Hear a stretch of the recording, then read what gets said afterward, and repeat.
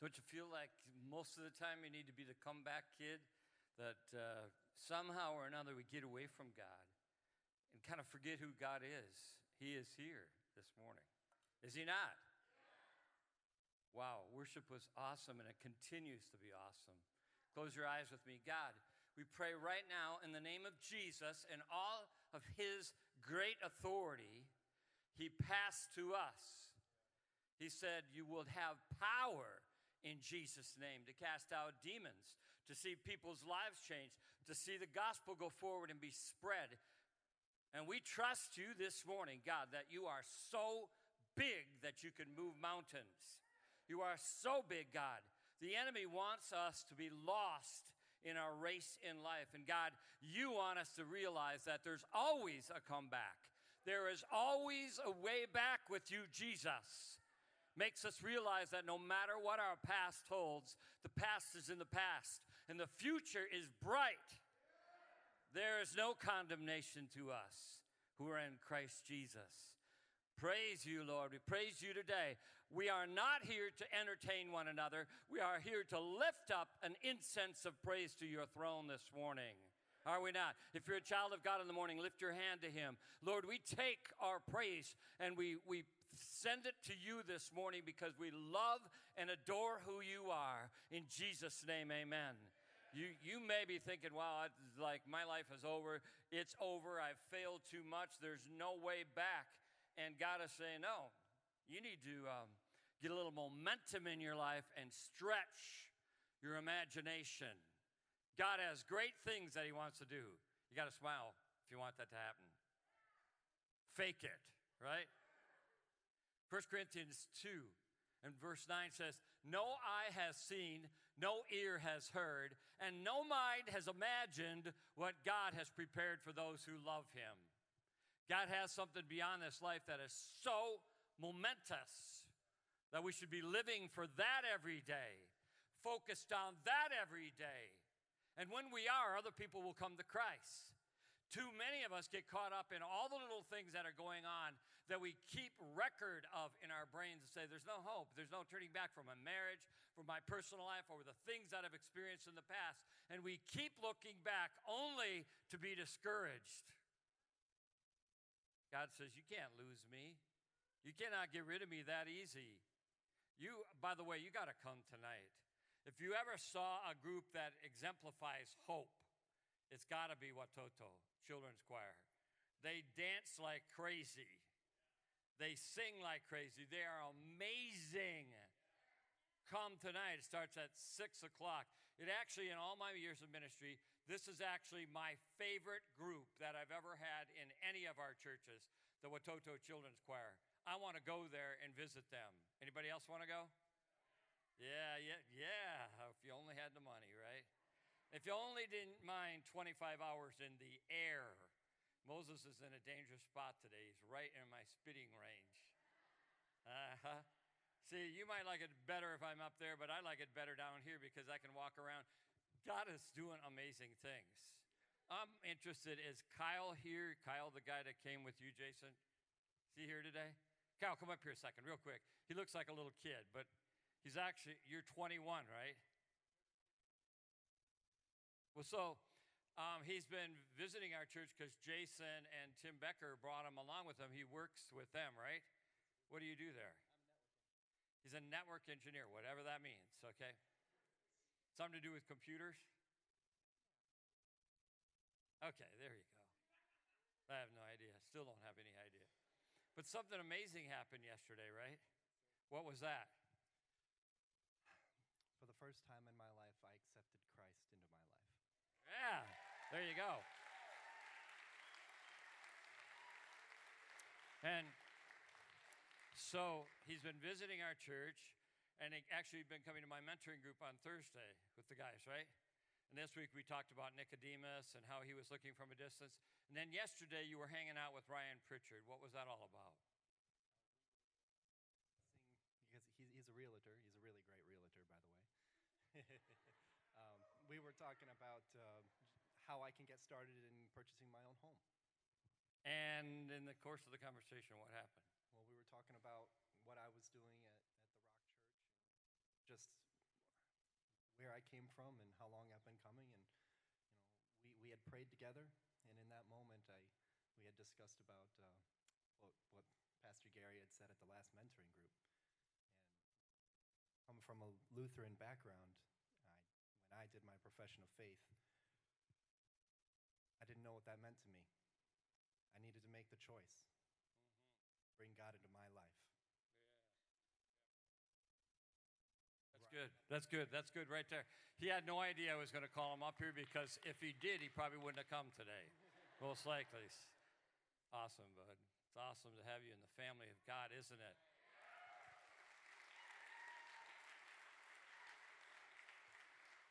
Without doubt, the best way to grow a church is through people coming into the kingdom.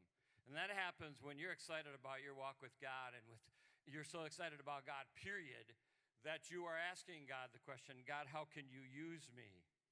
How do you want to use me? And so there are opportunities all the time out there.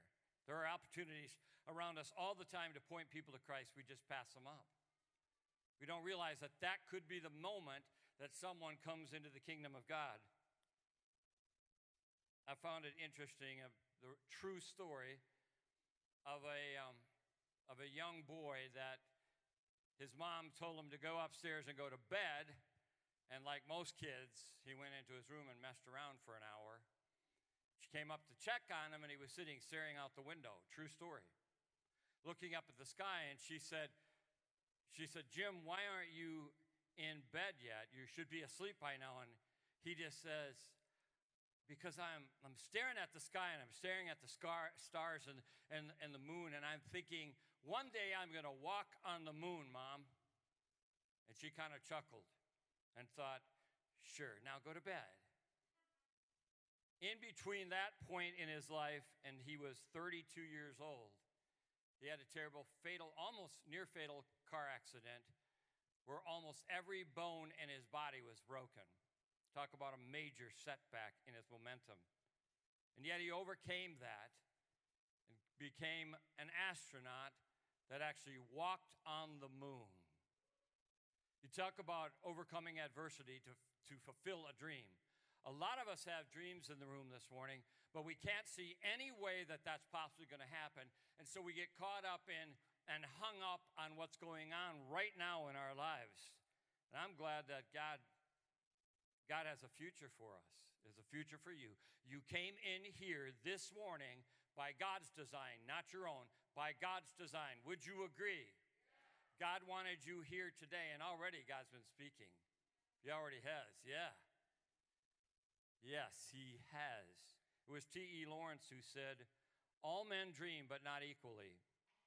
Those who dream by night in the dusty recesses of their minds awake to the day to find it was all vanity. But the dreamers of the day are dangerous men, for the many act out their dreams with open eyes to make it possible. I'm a dreamer. Some people would say, Rock Church is done, Rock Church is not going to make it. Or your business is done and it's not going to make it. Or your marriage is over and it's not going to make it. Or you want someone in your family to change and it's not happening. In fact, you've almost grown accustomed to the fact that you thought you had to live that way. You're an intelligent person. So as I study on Saturday nights for 2 or 3 hours, I always try to go deeper into what I'm thinking about the subject that I'm talking about. And I don't want this to be boring to you, but I found it was interesting. As I type in things, you find the most interesting responses to questions that you have on the internet. 10 reasons why intelligent people never achieve success. I thought, well, that would be interesting to read. I'm going to quickly go through them. It's not on the screen. You have to look here. Okay? Number 1, they overanalyze everything. Their dream never comes true because they're so busy analyzing. They never accomplish their goals. They don't finish their projects because they overanalyze. And already someone in the room is going, oh my gosh, I should probably go to the bathroom right now or get up and leave because I can just tell this is about me, right? Number 2, they rely too much on their intelligence to get them through rather than supernaturally needing a miracle from God. Who in the room needs a miracle? Raise your hand. Most of us need a miracle. Yes. Number 3, They have an ego. Some people say a certain sport is the only sport. If you don't play football, you're just a wuss. Soccer is for wusses. And the people who play soccer say football is stupid. They're all stupid guys on the foot. Now I have two groups offended with me: soccer players and football players. Do you know how your ego is wired? So the thing that you're doing, you want that to be very, very important in the bigger picture. Number 4, they put theory over practice. They actually think to themselves, I think this will work, but it's not working. And you know what they say about things that you do over and over again in your life and expect the same turnout? It's insanity. Maybe you should try something different because it's not working. Yeah, God is big. That's the bottom line. Help me to understand the greatness of our God, and life will go a lot differently.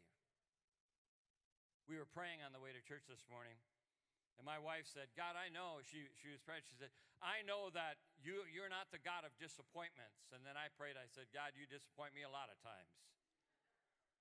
Seriously, don't you sometimes feel very disappointed in something that you prayed about? Yes or no? You're extremely disappointed, and then you put that on God's shoulders. Well, God, because you just didn't answer my prayer, so it would turn out this way. And God is actually saying to you, no, the result may not be what you had desired, but the result still will prove that God is good. Down the road, you'll see that. Number 5, they're scared to change. They're just scared to change. They've been doing this so long, they can't picture change. So it stays the same way for and ever because they're too afraid. Number 6, they avoid mistakes. The psychologist and world-famous TED speaker by the name of Carol Dweck wrote a book recommended by Bill Gates called The Mindset of Psychology of Success. In the book, she discovered that unsuccessful people had sometimes called a fixed mindset. These people believed that they could never improve and didn't see mistakes as learning lessons. We all make mistakes. You're going to have mistakes in your life. It's a learning lesson, and your attitude toward it will determine whether you go forward or not. Is that correct? Let's practice saying amen. Amen. Only this side. Amen. Only this side. Amen. Amen. Eeyore. Amen. Amen. Jesus, that's like, how about a big amen? Amen? I feel so blessed, I feel like dancing. When are we going to throw off all that, that insecurity and actually get up and dance? I texted Ryan last night with all the tattoos and the hard body. I texted him and said, I hope you're going to be there tomorrow. Because he'll protect me if anybody tries to kill me. But I hate to tell you this, Ryan, they'll never get through Bob. Never get through Bob. They'll try to shoot me, and Bob will jump up and stop the bullet. It'll only go about 12 inches in and not hit me. Now I actually said to him, are you going to be there in the morning for church? Because when you guys are here, I'm free. Seriously, I actually feel free because I see them up there dancing, and I'm thinking, how can you hold it in? How seriously can you hold it in? Number 7, they have entitlement mentality. They actually have the mentality that they deserve better than this. Number 8, they're tempted by too many goals. Once upon a time, there was a donkey, and on one side of the donkey was a bunch of food, and on the other side was a bunch of water. And they were thirsty and they were hungry, and so the donkey kept looking back at the food and then looking over at the water, and then looking back at the food and looking over to the water, and the donkey died. End of story. Indecisiveness leads to death. You got it? Indecisiveness will lead you down a path that will ultimately kill you. Because all that time that you're wasting on trying to decide the color of the wall in your house could have been spent better, a lot better other ways. Then I had had to write on the next page because there were too many. There were 10 goals, and I only had room for 8. They lack emotional intelligence. People that are very, very intelligent often lack emotional intelligence. They don't know what to do with these feelings they have inside. They don't know where they should direct them. So as a general rule, it's everybody else's fault. Have you noticed a culture in America today that you need to have someone to blame for what you're feeling inside? And everybody should be a winner, and everybody should get the solo, and everybody should be cheered, and I say hogwash with that. No, seriously. And number 10, they lack social intelligence. They're not very good at relationships. They're not real good at relationships. And then I wrote in my notes, there's a difference between optimism and pessimism in this way. The pessimist observes the situation, generalizes the bad aspects, and interprets them as permanent and as constant and that they can never change. In contrast, the optimist observes the same situation, sees the bad aspects, particularizes them, and interprets them as a temporary obstacle that can be overcome. Hallelujah. Yes. You know what? They overcame through the blood of the Lamb and the word of their testimony. That's how they overcame. The scripture says that. They overcame through the blood of the Lamb and the word of their testimony. The blood of the Lamb covers everything. All my sin is erased. There is no condemnation to them that are in Christ Jesus. The blood of the Lamb gives me purpose in life. The blood of the Lamb takes away those demonic spirits that attack you in the middle of the night and say there's no hope, you're worthless, and you're just a piece of garbage, and you can't change. The blood of the Lamb gives you a testimony. Well, something has happened in my mentoring group. I had a mentoring group since we started our church almost 6 years ago. And we usually had about 15 guys that came. So I dropped it for the last half a year. Then I decided, no, it's worth it because a great man came to our church, Tim Becker. I don't know, are you here today, Tim? Their family joined our church because he came to my mentoring group. He's over there. And I'm so happy they did. But you never know who you're going to touch with this thing that you're doing. You never know who this is going to affect. And so this year, when I started it 3 weeks ago, half of the group was outsiders. There were new people. 2 Hispanic guys, one that couldn't even speak English, shared his testimony. They've been there all 3 weeks. And this week, I must have had 6 or 7 guys I don't even know that came from the community, came into my mentoring group, and I spoke about Nicodemus. Because when I think of someone who was looking to find the mind of God and looking for answers in life, I think of Nicodemus. And he stood there and he said, what must I do to get into the kingdom of heaven? And Jesus said, you must be born again. Kyle was in the room. I actually gave an invitation this time, and about 5 or 6 guys did not raise their hand. They were saved, and I started praying. God, you're going to be the one that saves him. Ryan Pritchard is in my group. He was there Thursday, and he knew that. And when he met with Kyle, I don't know if Ryan was peaking, but I think it's spiritual peaking. You know, it is. It's spiritual peaking. I say, everybody close their eyes. Have you ever noticed there's some people that are like, all those in the room that have sin in their life are going to raise your hand. Close your eyes, everybody else. And they're like, oh, did you know that Jeremy Cook has a lot of sin in his life? Yeah, Pastor. He didn't raise his hand. So I don't know how Ryan found out, but I was really blessed. I was actually interacting with Dirk on texting, and right then, Ryan Pritchard says, I gotta tell somebody this, Pastor. I got a 3-way phone call right now. I got Kyle, remember Kyle from Mentoring Group? I got him on the other line. There's the 3 of us, and I'm listening. Kyle goes, I just want you to know that I accepted Jesus as my Savior. And I'm like, woo! Jesus, take the wheel. 1 cup of coffee does this to me.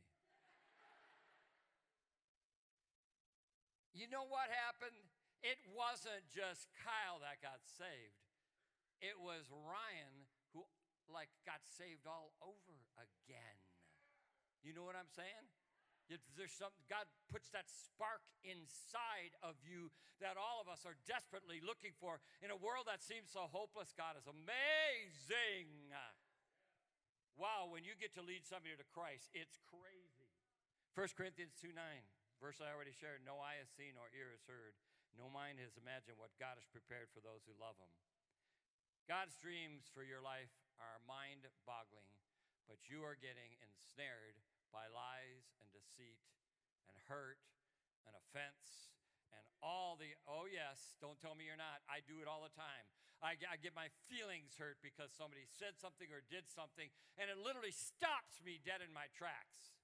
Every time we sin as a Christian, it almost stops us dead in our tracks, and we need to remember this. There is always more than enough grace to cover your sin. That doesn't mean you should just run out and sin, but there's plenty of grace. With God's power working in us, God can do much, much more than anything we could even ask or imagine. Oh, and I wrote one more thing on my sheet last night. The challenge to living with the anxiety of a life of nothingness. Have you resolved that now you must live your life as a life of nothingness? Or have you said to God, God, I'm wide open. Show me the things that you want to see happen. Show me, God, this is not the end, this is the beginning. Are you listening? Because you come in the room and you think to yourself, there's some things that God is never going to change. I know there are several people in that boat today. There are some things that are not going to change. I've resolved myself to just accept this. Baloney. Dream again. Imagine big. Imagine really big. Because Napoleon said it, imagination rules the world. It's more than knowledge. Imagination is the fuel of momentum. It is. Don't give up. Say, God, I'm not giving up. I've been praying for something, and I'm going to believe it's going to happen. I've been praying for someone that needs to change. I've been praying about my situation to change, and God says, you ought to do it. So I wrote some things that should have been on a card. Did we ever pass them out, Katie? Did you get a little card? Yes. Some of you go, card? Was there food on it? Was it a gift card? Was it free lunch at Culver's? I just wrote some things on there that I got to go through really quickly. Number one, you got to let go. You got to let go because doubt is a great enemy of God's dream for your life. It limits your potential. It causes procrastination. It causes you to miss God's best. Because while you're doubting and trying to decide whether you should eat the food like the donkey or drink the water, this is somebody in the room. Should I eat the food or drink the water? And God is saying, you got to make up your mind or you're going to die. Some people are nearly dead this morning because you just can't make up your mind where you want to go or what you want to do with your life. They need to let go. James 1:6 says, anyone who doubts is like the wave of the sea, driven by the wind and tossed. I learned it years ago. Joshua had a doubt problem. I literally asked myself, what in the world happened that caused the children of Israel to roam in the wilderness for 40 years? And then I think to myself, wait a second, you already know the answer because you, Pastor Gary, you often doubt that God is even there. You doubt God that he could change you. You doubt that God's word is true, that he has something great planned for you. God is looking for dreamers. He's looking for people with imagination. In my story, I have seen where doubt has limited me. You got to think about Joshua. He's on the edge of victory, of going in and taking the promised land, and God never said it would be easy. He was the successor to Moses. How would you like to follow up somebody like Moses? I mean, seriously. How would you follow Moses? Think about this. You are in a position where you want to see something accomplished, but there's this obstacle in the way, and it may be a person that's blocking you from becoming what God would have you to do because of doubt. And I think Joshua and Caleb went into the land with the other spies, with the 10 other spies. And I thought about it all night last night. I even typed it in. why didn't Joshua and Caleb just go into the land by themselves? Because crowd rules. Yes, it is. It's because group thought rules. Group thinking rules. Oh, we got to be careful we don't offend anybody. It would be offensive if we said we should go into the land because I agree, there are big giants in the land. Caleb and Joshua did not deny that. But they didn't go in. 40 more years, 38 more years in a dry, barren desert, is that what you really want? Is that what you really want? I want to drink at the springs of living water. Jesus said, if you drink at my well, you'll never go dry. There will always be something fresh inside of you. Seriously, Christians, listen to me. The reason why you're in this dry spell of doubt in your life is because you're not drinking from the springs of living water.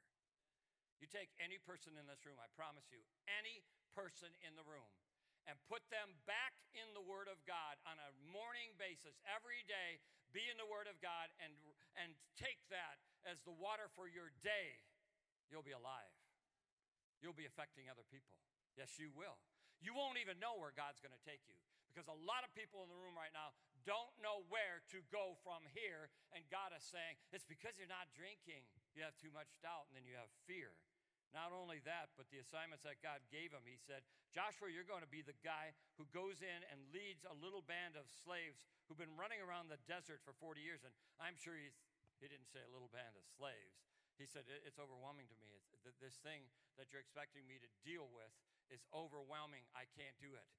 It's not possible. I cannot lead all those people into the promised land. If Moses couldn't do it, I can't do it. It's not true. If God's told you to do something, he will give you the grace and the strength to do it. Is that correct? No, but you want to pout. You want to pout and you want to doubt. Yeah. You want to fear. You want to fear. My excuse is I'm just afraid. I can't do that, Pastor. I just can't do it. And God says, saying, you need to get over that. They're standing on the banks of the Jordan River. Wow. You get to cross over with all those other spies and go in and check things out. And when you come out with, you're thinking, man, all of us are in this together. We're going to do great things because all 12 of us are in this together. We're going to go in and conquer the land. And 10 of the guys come back and say, can't go in, can't go in, can't go in. It's beautiful. There's fruit in there and there's water after being in the desert. And there's amazing food. It's just amazing in there. But that but has hindered you forever. It has. We need a pep talk. Joshua 1, 4 times he says, 4 times, be strong and courageous. He said, Joshua, the first thing you're going to have to do if I'm going to use you is you're going to have to let go of your doubt. Be bold and strong. Banish fear and doubt for remember the Lord your God is with you wherever you go. Doubt is a choice. Yes, it is. Isn't it? This is what you got to do. You got to do this to yourself. Get out, Satan. Get out of my doubt.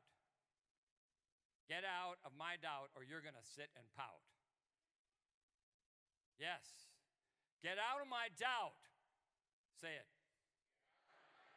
Get out of my doubt or I'm going to sit around and pout. I've made these mistakes and it's too late. No, it's not too late. It's never too late. God can do great things this very moment. Doubt is a choice. Ladies and gentlemen, doubt kills far more dreams than failure ever will. You're not going to get good at something unless you can be corrected and learn and learn and listen and learn and say, no, I'm going to take that the right way. Or you're going to doubt and pout. Well, you're just crushing my spirit. No, you're crushing your spirit. Yeah, you are. You're listening to the enemy instead of God. Why do we have so many self-doubts about God using us? I think there are 2 things that cause self-doubt. Number 1, comparison. If you get caught up in this comparison thing, you're dead. If you compare your marriage to that marriage over there, you're dead. If you compare your skills to that guy's skills over there, you're dead. If you compare your looks to that guy's over there, you're all going to lose. Seriously. Don't you think so? Yeah. Yes? Don't you want to be the comeback kid? Do you? I picked that video because I want to be the comeback kid. In June, my wife and I will have been in ministry 44 years. And I said to her this morning, we have been in ministry longer than her father and mother were, and longer than her twin brother has been. We've been in ministry longer, and I'll tell you why. It isn't because we haven't had doubt. It isn't because we haven't had fear, because God says you are an overcomer through the blood of the Lamb and the word of your testimony. You are the overcomer. Moses is always sending me messages from other preachers, and I'm like, suck, is he trying to get me to be like them? No, I'm kidding. The other day, I wanted a good message to listen to, and I was going to write to him and say, Moses, send me one. I want to be encouraged. I want to be an overcomer. 2 Corinthians 10:12 says this, we do not classify or compare ourselves with some who commended themselves. When they measure themselves by themselves and compare themselves with themselves, they are not wise. They're not wise. Are you going to sleep? It's not wise to compare yourself to the other person because you are not them. God has given you different gifts. Yes, he has. There's a second thing I think is dangerous besides comparison, it's retrospection. The other thing that causes you to have self-doubt is remembering your failures all the time. You've come today, but you're so positive that the negative part of your report is all bad. The negative part of your life is too great to overcome the positive things that God has instilled and put inside of you. Remembering our past and our failures is kind of like putting a movie in your mind with all the mistakes in it and playing over and over again. I bet you guys know a lot about movies. I have to do goofy things right now to get some of you awake because you're going to sleep.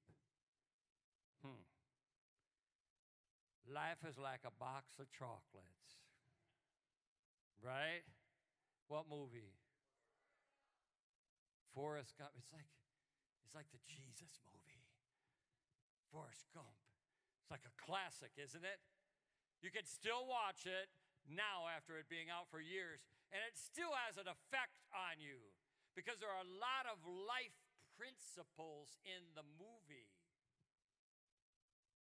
You might have a lot to overcome, but you can overcome through the blood of the Lamb and the word of your testimony.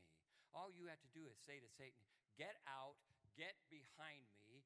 I don't want to hear you because God has me. Moses was a murderer before he became a great leader. Jacob stole his family inheritance. David was an adulterer, and then he had someone murdered. Abraham gave his wife away twice. Some of you would like to do that, but that's not a good idea. Okay. Say to yourself, I'm not saying a word because she's sitting right next to me. Makes me twitch. The reality is this. 44 years in ministry, we've had a lot of marriage seminars and a lot of talks about marriage. And the bottom line is this, it's just a long obedience in the same direction. Get over the past. Move on.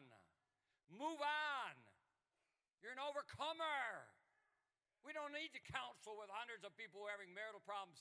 God has given you the power to overcome what you see is in your marriage. Paul was a terrorist. Peter was a hard-driving, hard-drinking, hard-cussing, salty sea dog.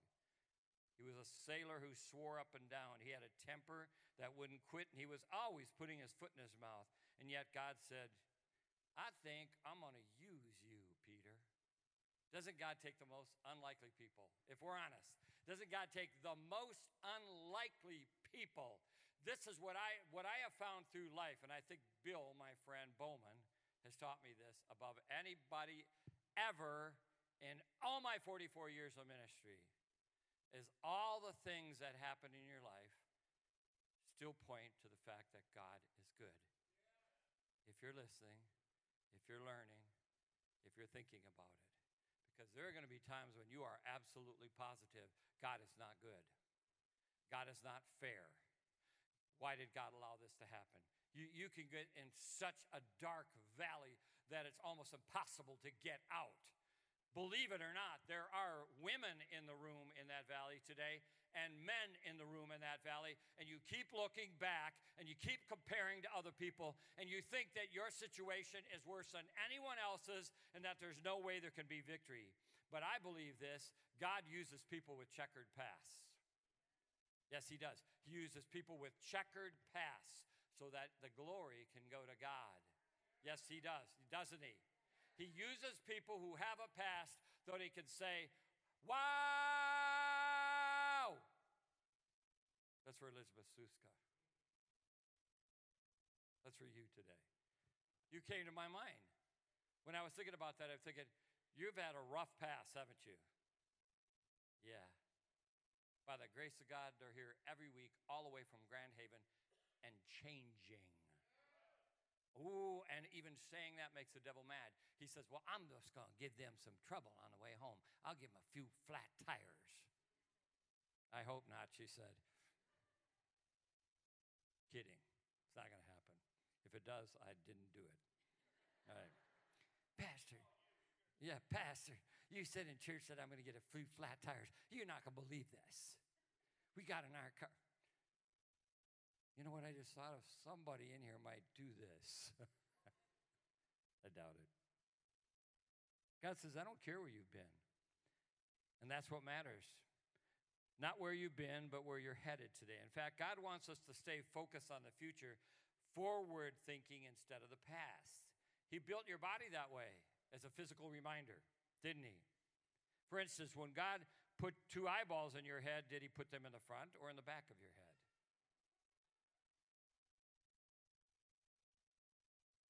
Yes. Now, you can swear all you want that mothers have 4 eyeballs, 2 in the front and 2 in the back, because they have this intuitive feeling inside that something's going on back there that shouldn't be going on, right? Mm-hmm. He put them in the front of your head. When God attached 2 ears to your cranium, did he attach them forward-facing or backward-facing? Because he doesn't want us to listen to the people talking behind our backs. He wants you to forward focus. When he attached your arms to the body, he made them moving forward. When he attached your feet to your body, he put them in a forward position. And he wants us to walk forward in faith and not backward in fear. He's done it with our whole anatomy. And by the way, the only thing that faces backward behind is your behind. Isn't that interesting? The only thing facing backwards that really stinks is your behind, because it's behind you. Don't think that there's any coincidence with God. It is a fact that God does not want us looking back all the time. Secondly, he wants us to look up. Look up. I guarantee you, if you do this legitimately today and you say, there's so much fear in me, there's so much hurt in me, there's so much in my past that I can't get over it. I just can't forgive. I can't, it's crippling me. And God says, no, you need to look up because your redemption is near. God is so redemptive. He's always looking out for us, isn't he? Thank God, or I wouldn't be standing here today. God is redemptive in all of his ways. He bought you. He paid for you. He wants you back when you're discouraged. He wants you back. He wants you to look up. The word promise is a very important word in the life of Joshua, and it's a key to his success, actually. 13 times in the book of Joshua, the word promise is used.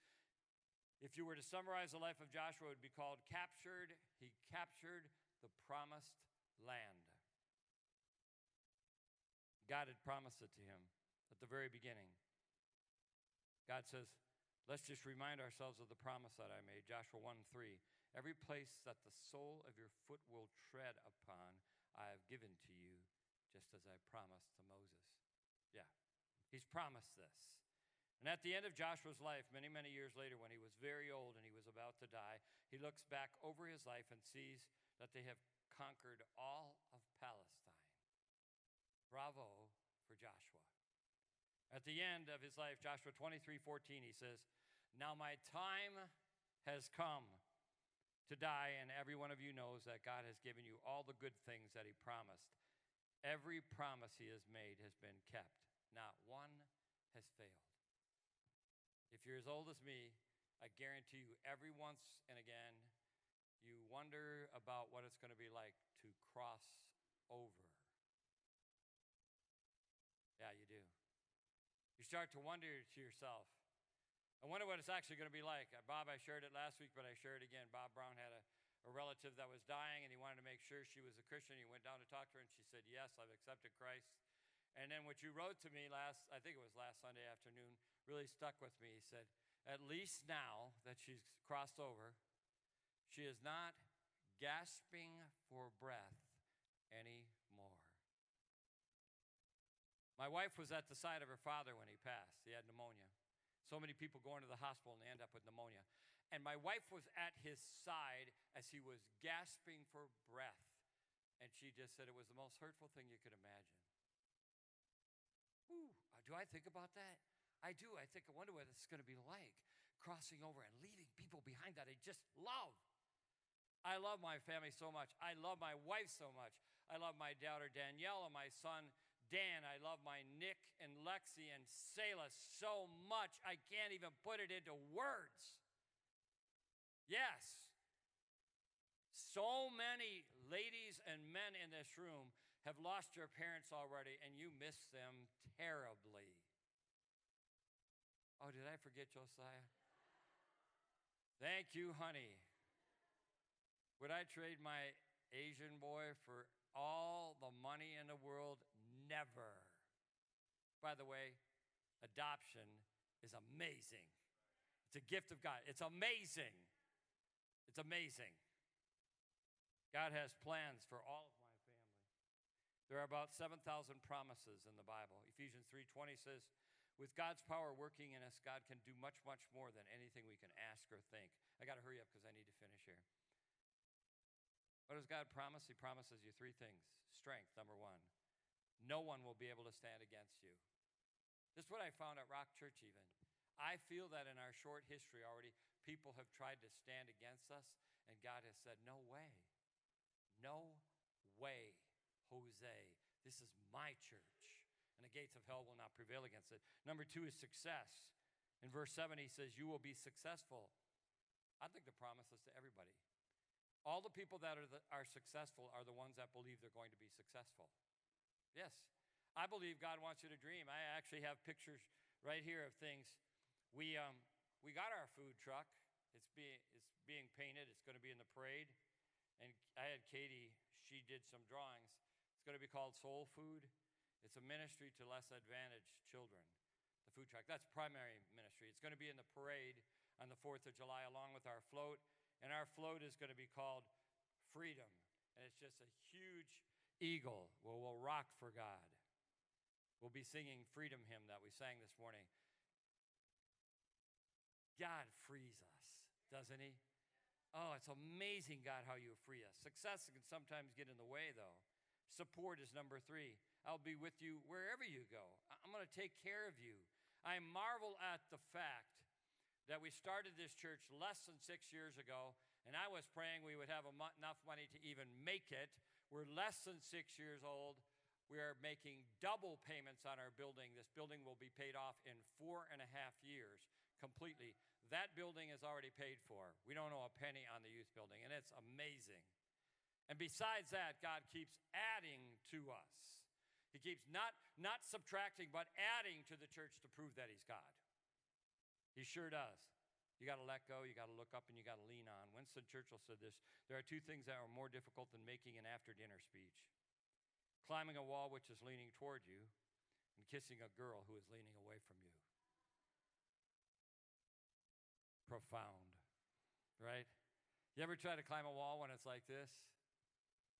I can't even do it when it's like this. You know? And when a girl leans away from you, it's like, you just broke my heart. Just breaks your, it's like, no. She turns your head away because your breath is enough to kill a rodent. No. You need a tic-tac. Tic-tac. You need Altoids. Through the years, I'm not making this up. Through the years, I have actually had to tell guys, if you hope to get married, brush your tooth.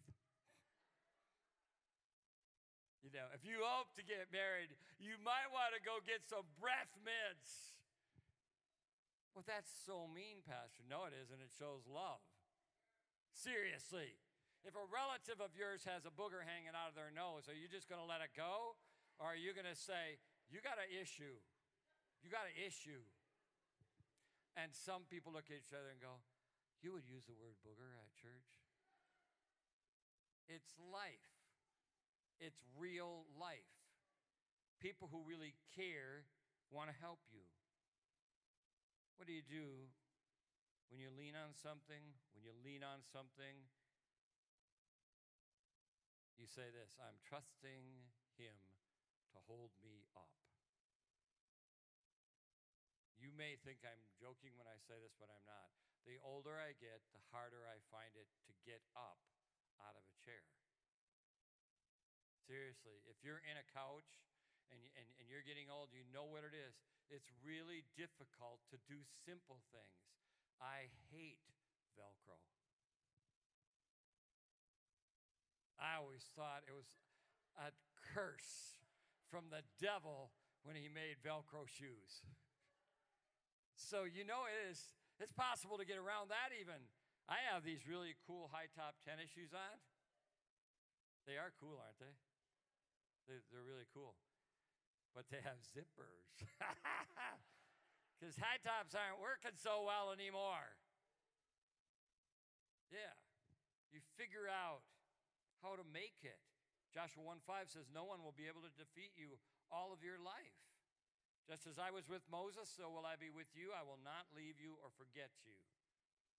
4 times God said in this passage, be confident, don't doubt, be strong, be determined. There's one last thing I want to say. You got to launch out. You really do. You need to launch out. God would be saying to someone this morning, you need to forget the past, put that in the past. You need to look up to God. You need to lean on him, and you need to launch out. You need to get over that stuff. This place is going to be packed. This place is going to be full, and then there are going to be 2 services.